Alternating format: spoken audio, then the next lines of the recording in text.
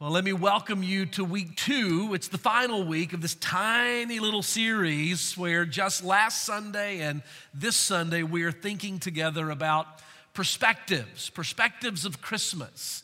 And as Sullivan mentioned a few minutes ago, we last week considered the incarnation of God, the story of the arrival of the Christ child from the perspective of Joseph. What did Joseph think when Mary, his espoused wife, suddenly is with child? This surprise pregnancy occurs. And what was his view, his point of view of all of that? And we learned from Joseph. His experience was instructive for us, that when our plans fall apart and when life disappoints and things don't go the way that we think they would or thought they would, that we can respond wisely in the way that Joseph responded. Today, we're going to consider the other side of that relationship, and we're going to think about the incarnation from the perspective of the person who, to be sure, was the most involved in this arrival of God in the flesh, and that was the person of Mary. So then we're going to think about the perspective of Mary as it relates to the arrival of Christ. I want you to follow along as I read Luke chapter number 1, beginning in verse number 26. So the Bible says, "And in the 6th month, the angel Gabriel was sent from God unto a city of Galilee named Nazareth, to a virgin espoused to a man whose name was Joseph, who was of the house of David." Now, by the way, stop right there. Do you remember from last Sunday, it was through the detailed accounting of the genealogy of Jesus according to Joseph's family line that Matthew established that Christ qualified to be the Messiah. Remember that Matthew was writing primarily to a Jewish audience. He was writing to make the claim that Jesus is the King of the Jews. And so from a human perspective, even though Jesus was not the son of Joseph, Joseph's family must have been a descendant of King David. And so in Matthew chapter number 1, Matthew is meticulous in outlining the fact that David, in fact, was the ancestor of Joseph, who would marry this Mary, and she would deliver the Christ child. So he says in verse number 27, this angel was sent to a virgin espoused to a man whose name was Joseph, of the house of David. And the virgin's name was Mary. And the angel came in unto her and said, "Hail, thou that art highly favored, the Lord is with thee, blessed art thou among women." And when she saw him, she was troubled at his saying, and wondered in her mind what manner of salutation this should be. And the angel said unto her, "Fear not, Mary, for thou hast found favor with God. And behold, thou shalt conceive in thy womb, and bring forth a son, and you shall call his name Jesus. He shall be great. He shall be called the Son of the Highest. And the Lord God shall give unto him the throne of his father David. And he shall reign over the house of Jacob forever. And of his kingdom there shall be no end." And then Mary said unto the angel, "How shall this be, seeing I know not a man?" And the angel answered and said unto her, "The Holy Ghost, or the Holy Spirit, shall come upon thee, and the power of the highest shall overshadow thee. Therefore also that holy thing which shall be born of thee shall be called the Son of God. And behold, thy cousin Elizabeth, she hath conceived a son in her old age, and this is the 6th month with her, who was called barren. For with God nothing shall be impossible." May I take a quick survey? Do you agree? With God, nothing shall be impossible. Amen? Well, he goes on to say, verse number 38, that Mary then responded in this way, "Behold, the handmaid of the Lord, be it unto me according to thy word." And the angel departed from her. Now, it's not surprising, of course, that you find the name of Mary in this text mentioned over and over again. It's reasonable that this would be the case because this is the text that details the angel Gabriel's visit to Mary and his conversation with her. But I have to tell you, honestly, I think you would probably agree with this, that as Baptist people, we probably are a bit guilty of pulling back a little bit from a lot of talk about Mary. We don't give Mary a lot of headlines in Baptist world. And I think one of the reasons that might be the case is because she is often referred to, not in Scripture, but in many faith circles, religious circles, certainly in Catholicism, she is referred to by terms such as the Blessed Virgin, or the Blessed Mother, or Mary, the Mother of God. And we sometimes, I think, will tend, because we're uncomfortable with such titles, we will tend to sort of pull back from that a little bit, and we can be guilty of kind of ignoring this very important person in our faith history and not talking about her very much until it comes to Christmas. And you can't get away from talking about Mary at Christmas time. And so I thought it would be wise today for us to begin by thinking just for a couple of minutes about the person of Mary and what the Bible says about her, and what are the things about Mary that we ought to be aware of and that we ought to celebrate. And at the same time, what are the things that Catholicism teaches about Mary, which have elevated her to near idolatrous levels, and I think that we ought to be wary of. So let me take just a couple of minutes to do that, and I think you'll find this helpful. Let me begin by sharing with you 4 points of Catholic doctrine, or what we would call Marian theology, what Romanism teaches about the person of Mary. 4 things. Number 1, maybe you'll write these down in your notes. Catholicism teaches that Mary was born without a sin nature. This is known as the doctrine of Immaculate Conception. Now, you may have always thought that Immaculate Conception meant that Jesus was miraculously conceived in the womb of Mary, which of course is true. But that's not what Immaculate Conception means in Catholicism. The doctrine of Immaculate Conception teaches that Mary, by the grace of God, was a person who had no sin nature, and that in fact Mary was sinless, that she never sinned. That's official teaching out of Romanism. Now, we know that that's not true, don't we? Because the Bible says in Romans 3:23, how many have sinned? For all have sinned and come short of the glory of God. And yet, that's one of the teachings that is dominant in Catholicism. Number 2, Catholicism teaches that Mary was a perpetual virgin. They teach the perpetual virginity of Mary, that she never conceived any other children, that she never delivered any other children other than Jesus. In fact, that she was a virgin her entire life. And yet, Matthew chapter 13 tells us that this is not the case. Matthew 13 says that Jesus had some half-brothers. And in fact, they're named in Matthew 13, verse number 55. These would have been the sons of Joseph, of course.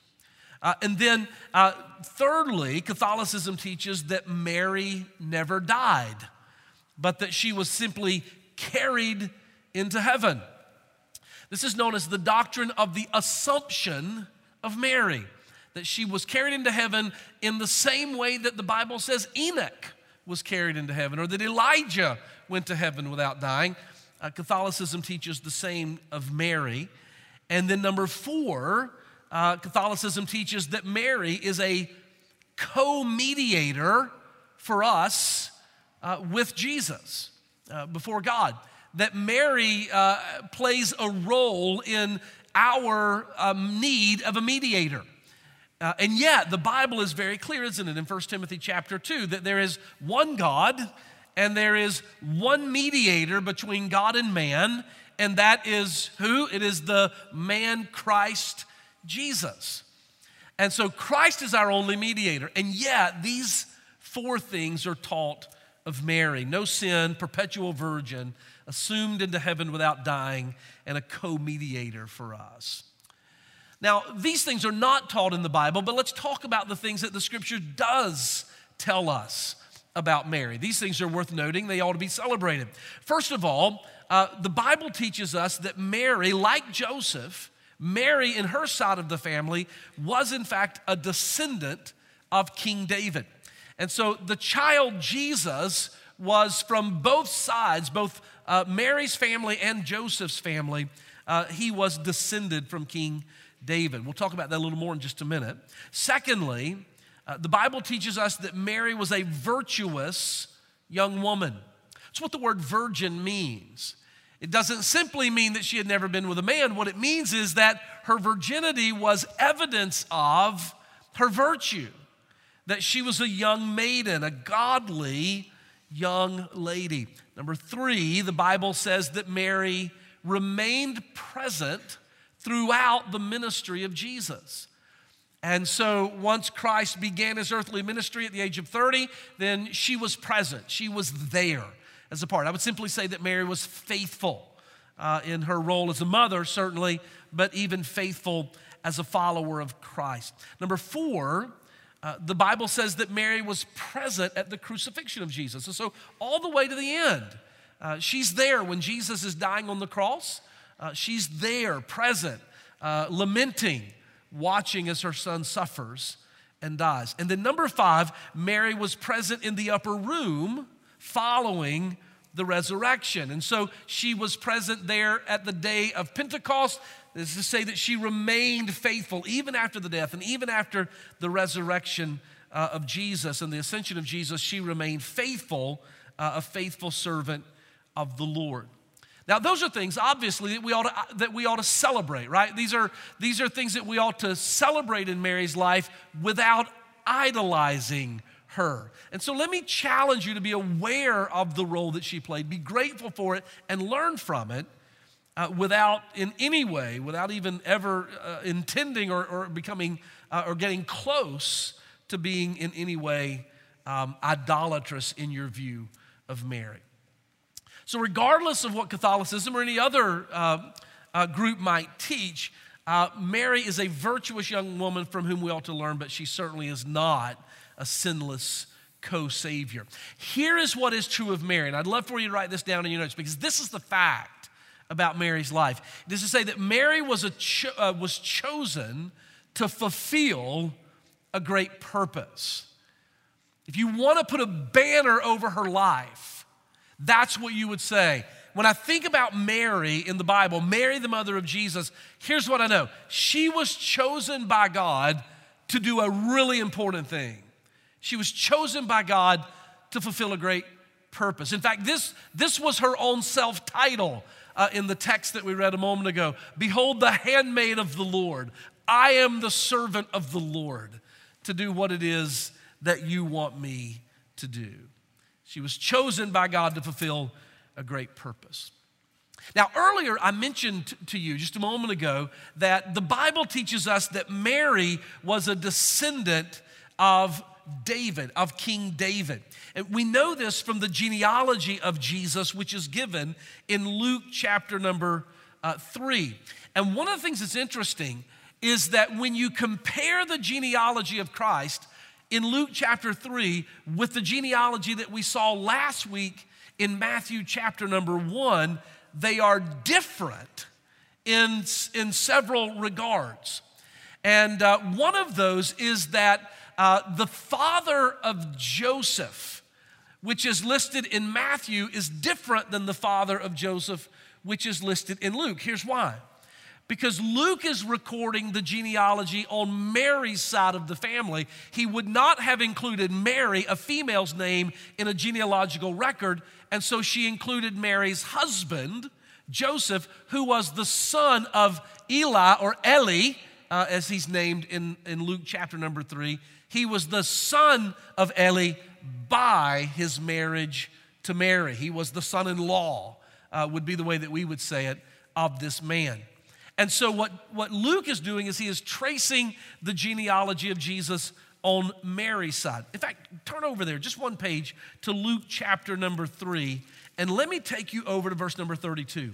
Luke 3 and 32, where you find that Luke tells us that David was the son of Jesse.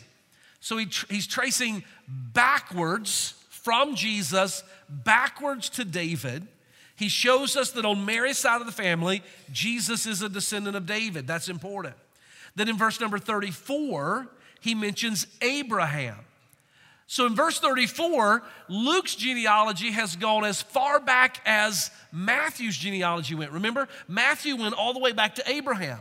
And Matthew made the point, Jesus is a son of Abraham, son of David. But he stopped at Abraham. Well, in Luke 3:34, Jesus goes back to Abraham, but he keeps going. He goes further back, all the way back to Adam. Look at verse number 38.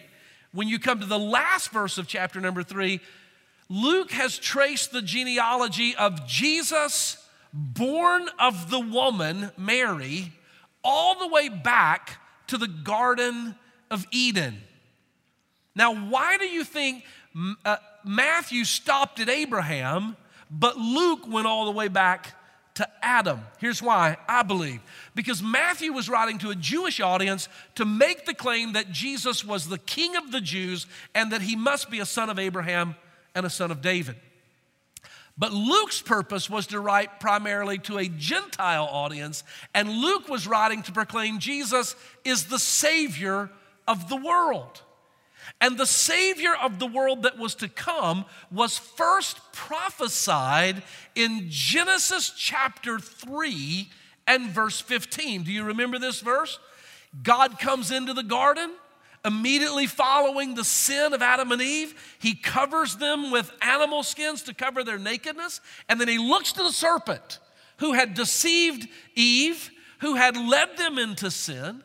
He says to the serpent, God says, I will put enmity, hostility between you and the woman, between your seed and the seed of the woman.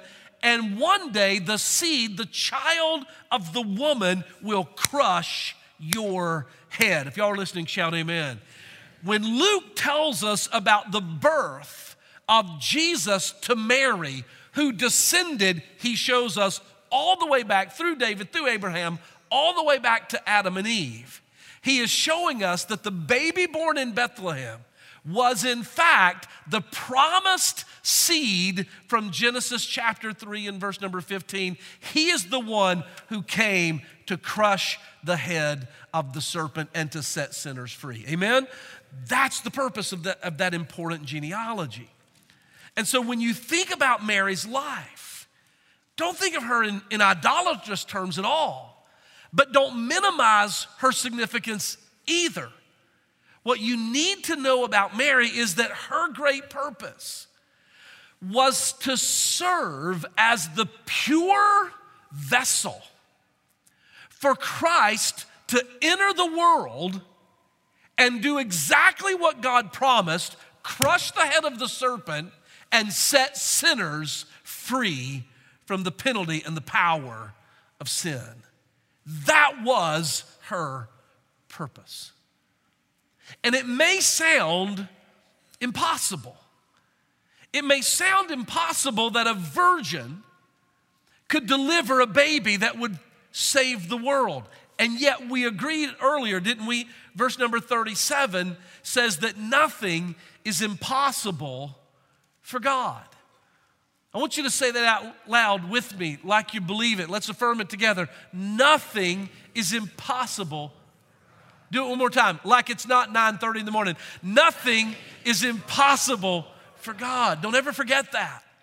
Mary had one job, and her one job was to be the pure vessel through whom Christ would come into the world and keep the promise of Genesis 3:15 and crush the head of the serpent and set sinners free. And in exactly the same way, just like Mary was chosen for a great purpose, just like God had given her a great purpose, God has given to you and to me a great purpose.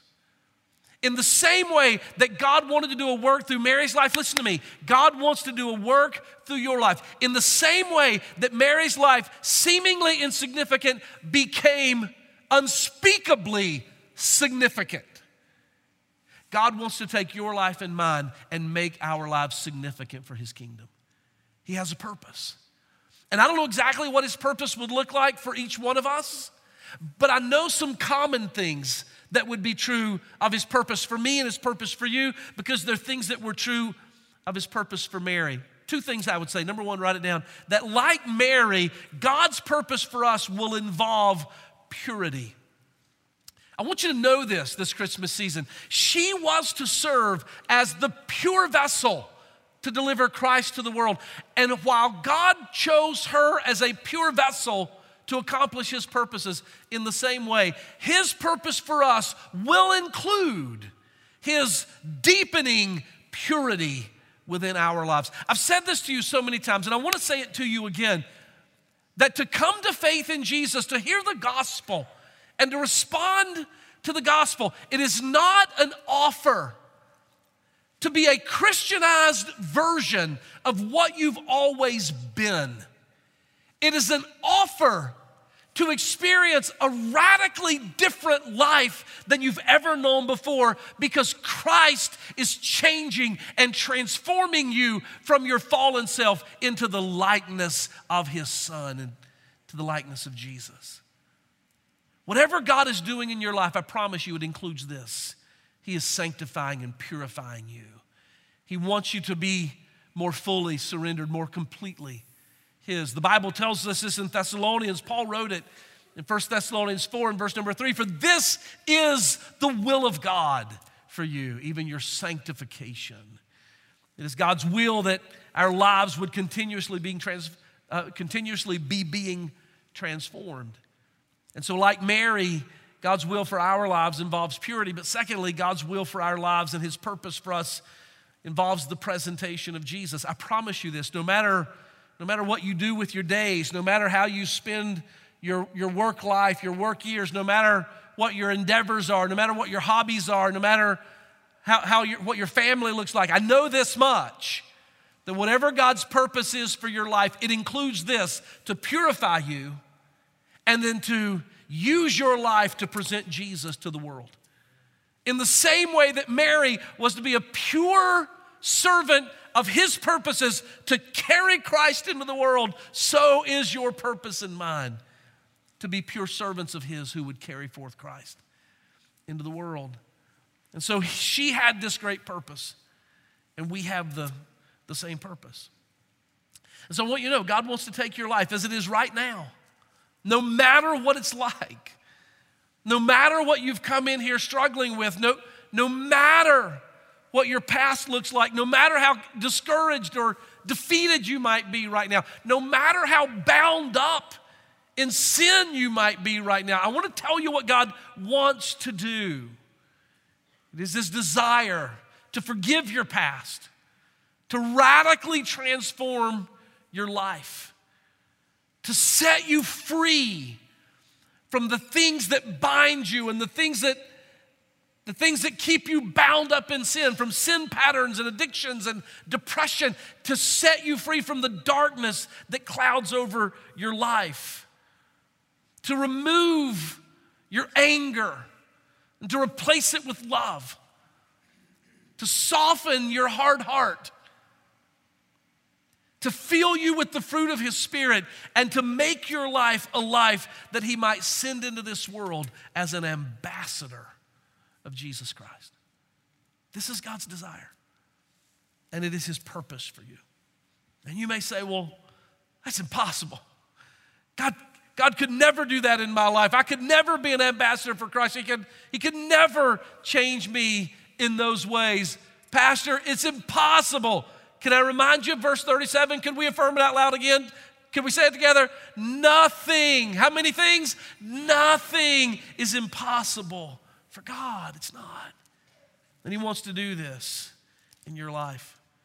And so hear me clearly. When we think about Mary and the purpose that God had for her to be this pure one who would deliver Christ into the world, we can learn from her experience. We can learn from her encounter with Gabriel, the angel, and with her response to Gabriel. I think that Mary responded to Gabriel in a way that really we do very often. It was a progressive kind of response. And I think we respond progressively as well sometimes. Let me walk you through how she responded to him. So the angel Gabriel comes in verse number 26 and begins to speak to her. He's sent from God to Nazareth, to a virgin. Verse 27 says, he comes to Nazareth. Verse number 28, hail thou that art highly favored, the Lord is with thee. Blessed art thou among women. And I want you to watch how she responds. Write it down. The first thing that she does is this. She says, why would God be talking to me? Why would God be interested in me? Listen to what he says. Verse number 28. Hail thou that art highly favored. The Lord is with thee. Blessed art thou among women. And verse 29 says, when she sees him and she hears this, she's troubled. She's bothered. She's confused is what the word means. It's confused. And she wonders. The King James says she cast in her mind. It means she's going back and forth, thinking in her mind. She's wondering in her mind, what is this all about? What's happening? Now, I think it's a safe bet that Mary had never seen an angel in her life. Would you agree with that? First time she sees an angel, he comes into her house or wherever she is, and he announces to her that you are blessed among women, you have found favor with God. And immediately she's thinking, favor with God.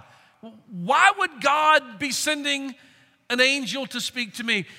It reveals her self-view.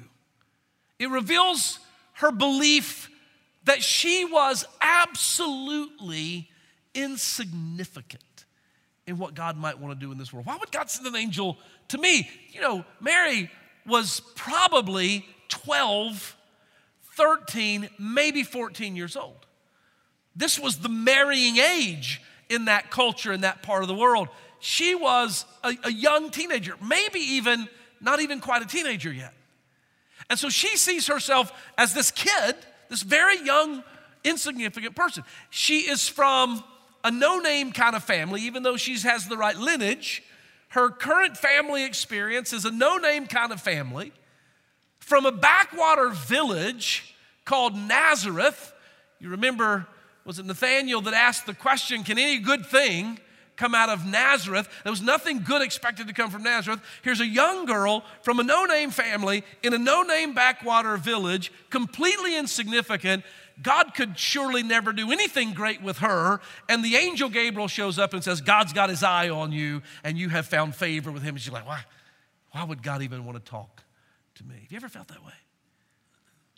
But do you know what's true? What Paul tells us is that when God wants to do something, he typically chooses those that seemingly are insignificant. Can I read this to you? 1 Corinthians chapter 1. You can turn if you'd like to, but I just want to read a couple of verses from 1 Corinthians chapter number 1, verse number 26. Listen to what he says. Paul's writing. He says, for you see your calling, brethren.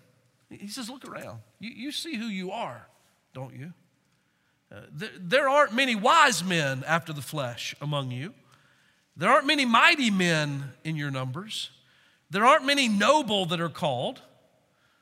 But rather, God has chosen the foolish things of the world, those that the world considers foolish, to confound the wise. God has chosen the weak things of the world to confound the things which are mighty. God has chosen the base things, the average and ordinary things of the world, and the things which are despised. God has chosen those things, even the things which are not, to bring to nothing the things that are. Paul's making the point. Don't get the big head. If God is using you, don't think it's because you're so wise and mighty and strong and powerful. Because he says what God usually does is he chooses those of us who are not so great in the eyes of the world so that he might deliver his truth through us. Now, why would God do that? He tells us in the very next verse, verse 29, so that no flesh should glory in his presence. If y'all are listening, shout amen. God doesn't need you. He doesn't need me. He doesn't have to choose the wisest, smartest, richest, most powerful. He can choose the weakest among us and do mighty acts and great things for eternity through those that are weak. It's his work.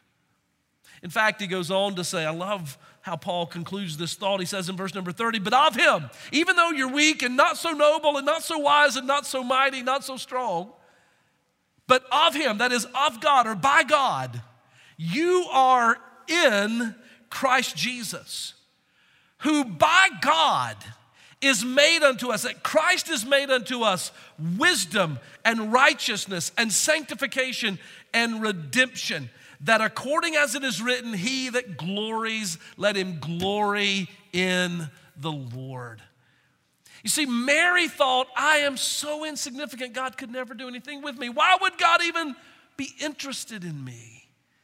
And yet God was interested in Mary for that very reason, because there was no glorying in Mary, but the glory rather was in the power of God through Mary. I have to say, I think this is where our Catholic friends have missed it, in this near idolatry of Mary, of elevating her, because the beauty of God's using of Mary's life was not that she was so elevated, it was that she said, behold, I am the slave girl of the Lord.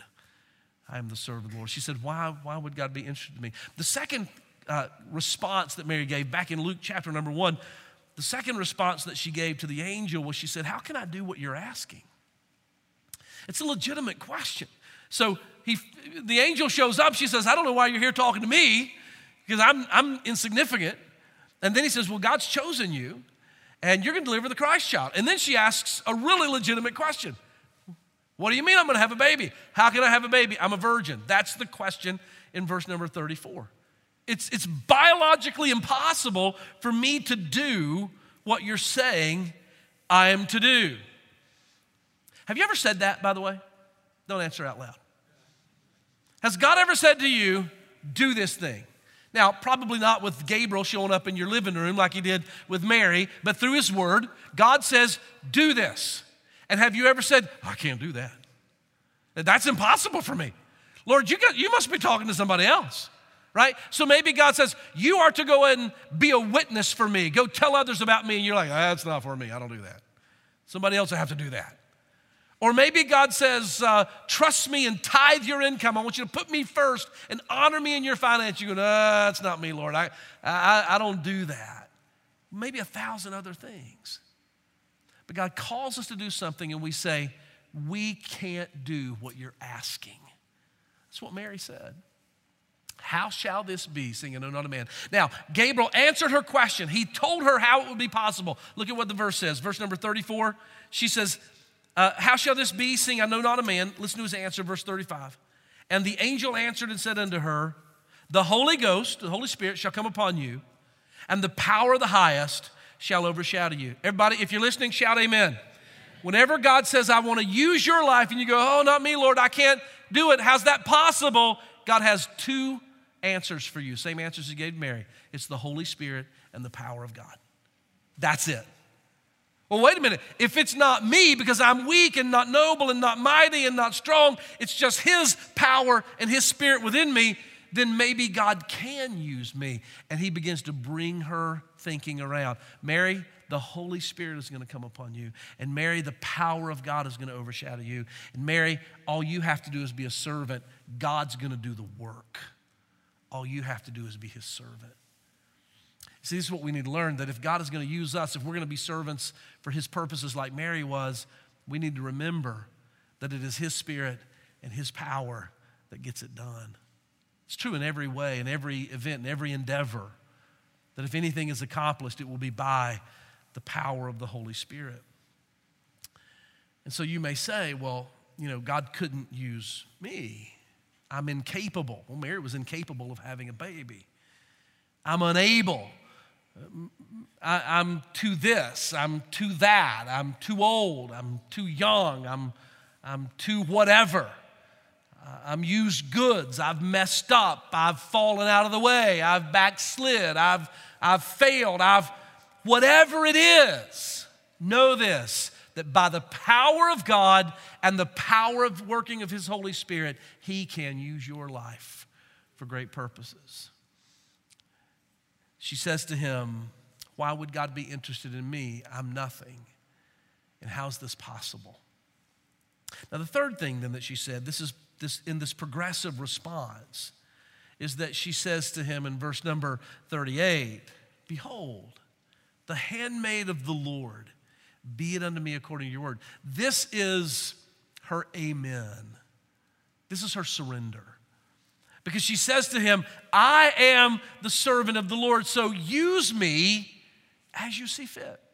God, if you're interested in using my life, and if your power and your Holy Spirit will enable me, then just use me. See, once we get past the fear, once you get beyond the doubt, and you just believe that God can do anything, that nothing is impossible with God, and that if he says he wants to use you, he can use you by his Holy Spirit. Once you get past the fear, then you just become this servant that says, well, amen. God, do what you want to do and use me for your glory. But I need to warn you, I need to tell you something. That kind of surrender takes faith. It means you've got to trust the Lord. You imagine the surrender that it took for Mary to say, behold the handmaid of the Lord, go ahead, do this thing to me. She risked her reputation. People wouldn't believe that she had been pure. She risked her relationship with Joseph. She was offering the use of her body and all that a pregnancy means to her body. She could have even been risking her life according to the law of Moses. And yet she said, God, I'm yours. And she surrendered and she trusted him. In fact, when you go over to the Magnificat at the end of chapter number 1, when she visits her cousin Elizabeth, look at verse 45, chapter 1, verse 45. Elizabeth says to her, blessed is she that believed, for there shall be a performance of those things which were told her from the Lord. Elizabeth says to her, Mary, because you believed, because you trusted in what Gabriel said to you. I don't know how Elizabeth knew it. God had revealed it. Maybe Mary told her, and the text doesn't record that. I don't know. But she knew what the angel had said. And she said, because you believed, God is going to do this great thing through you. And loved ones, when you believe and trust in him, he will use you mightily, use you greatly. Well, the final thing then that happened in her response, it's the final thing that happens in our responses as well, is that she got past, why would God use me? I'm insignificant. She got beyond, I'm unable, I'm incapable. She understood his power and his spirit. She surrendered. Amen, use me. And the number 4, she got to where we all need to get, and that is she said, thank you. Thank you for using me.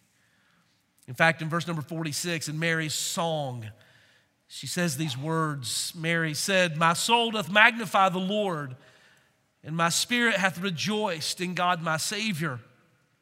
For he has regarded the low estate of his handmaiden. He knew what I was. He knew my insignificance, and yet he lifted me up. And behold, from henceforth, all generations shall call me blessed. By the way, all the way back in verse number 26, 27, when the angel Gabriel said to her, you have found favor with God. You are blessed among women. You know what he didn't mean? He didn't mean you're the luckiest girl in the world. He didn't mean out of all the women in the world God could have chosen, he chose you. You're blessed. That's not what he meant. When he said, blessed art thou among women, he meant every woman will bless you. And that's what she affirms. From henceforth, all generations shall call me blessed. For he that is mighty hath done great things to me through me. For he that is mighty hath done great things, and holy is his name. Do you understand that when God chooses a person, and he says, I want to do something, I'm going to make you my servant, I'm going to purify your life and make you my servant to carry my son into the world, I'm going to do great things through your life. When he does that, at the end of the day, we get to this place where we finally say, I'm not mighty, he is mighty. I'm not holy, he is holy. I haven't done great things, he has done great things. And I will bless his name and rejoice in him. So, hear me. Doesn't matter who you are. It doesn't matter where you've come from. It doesn't matter what your mistakes have been, what your failings are. It doesn't matter what the enemy has said to you and beaten you up with over and over and over and over again. It doesn't matter if you have said for years, I'm to this, to that, to the other. Know this, that if you know Christ is your Savior, you have deep significance in the purposes of Christ in this world. And if you, like Mary, will get past, well, not me and I can't, and just say, Lord, I surrender, I trust you, use me. By his Spirit, he will use you for his glory. And that will make 2023 a year of great impact through your life.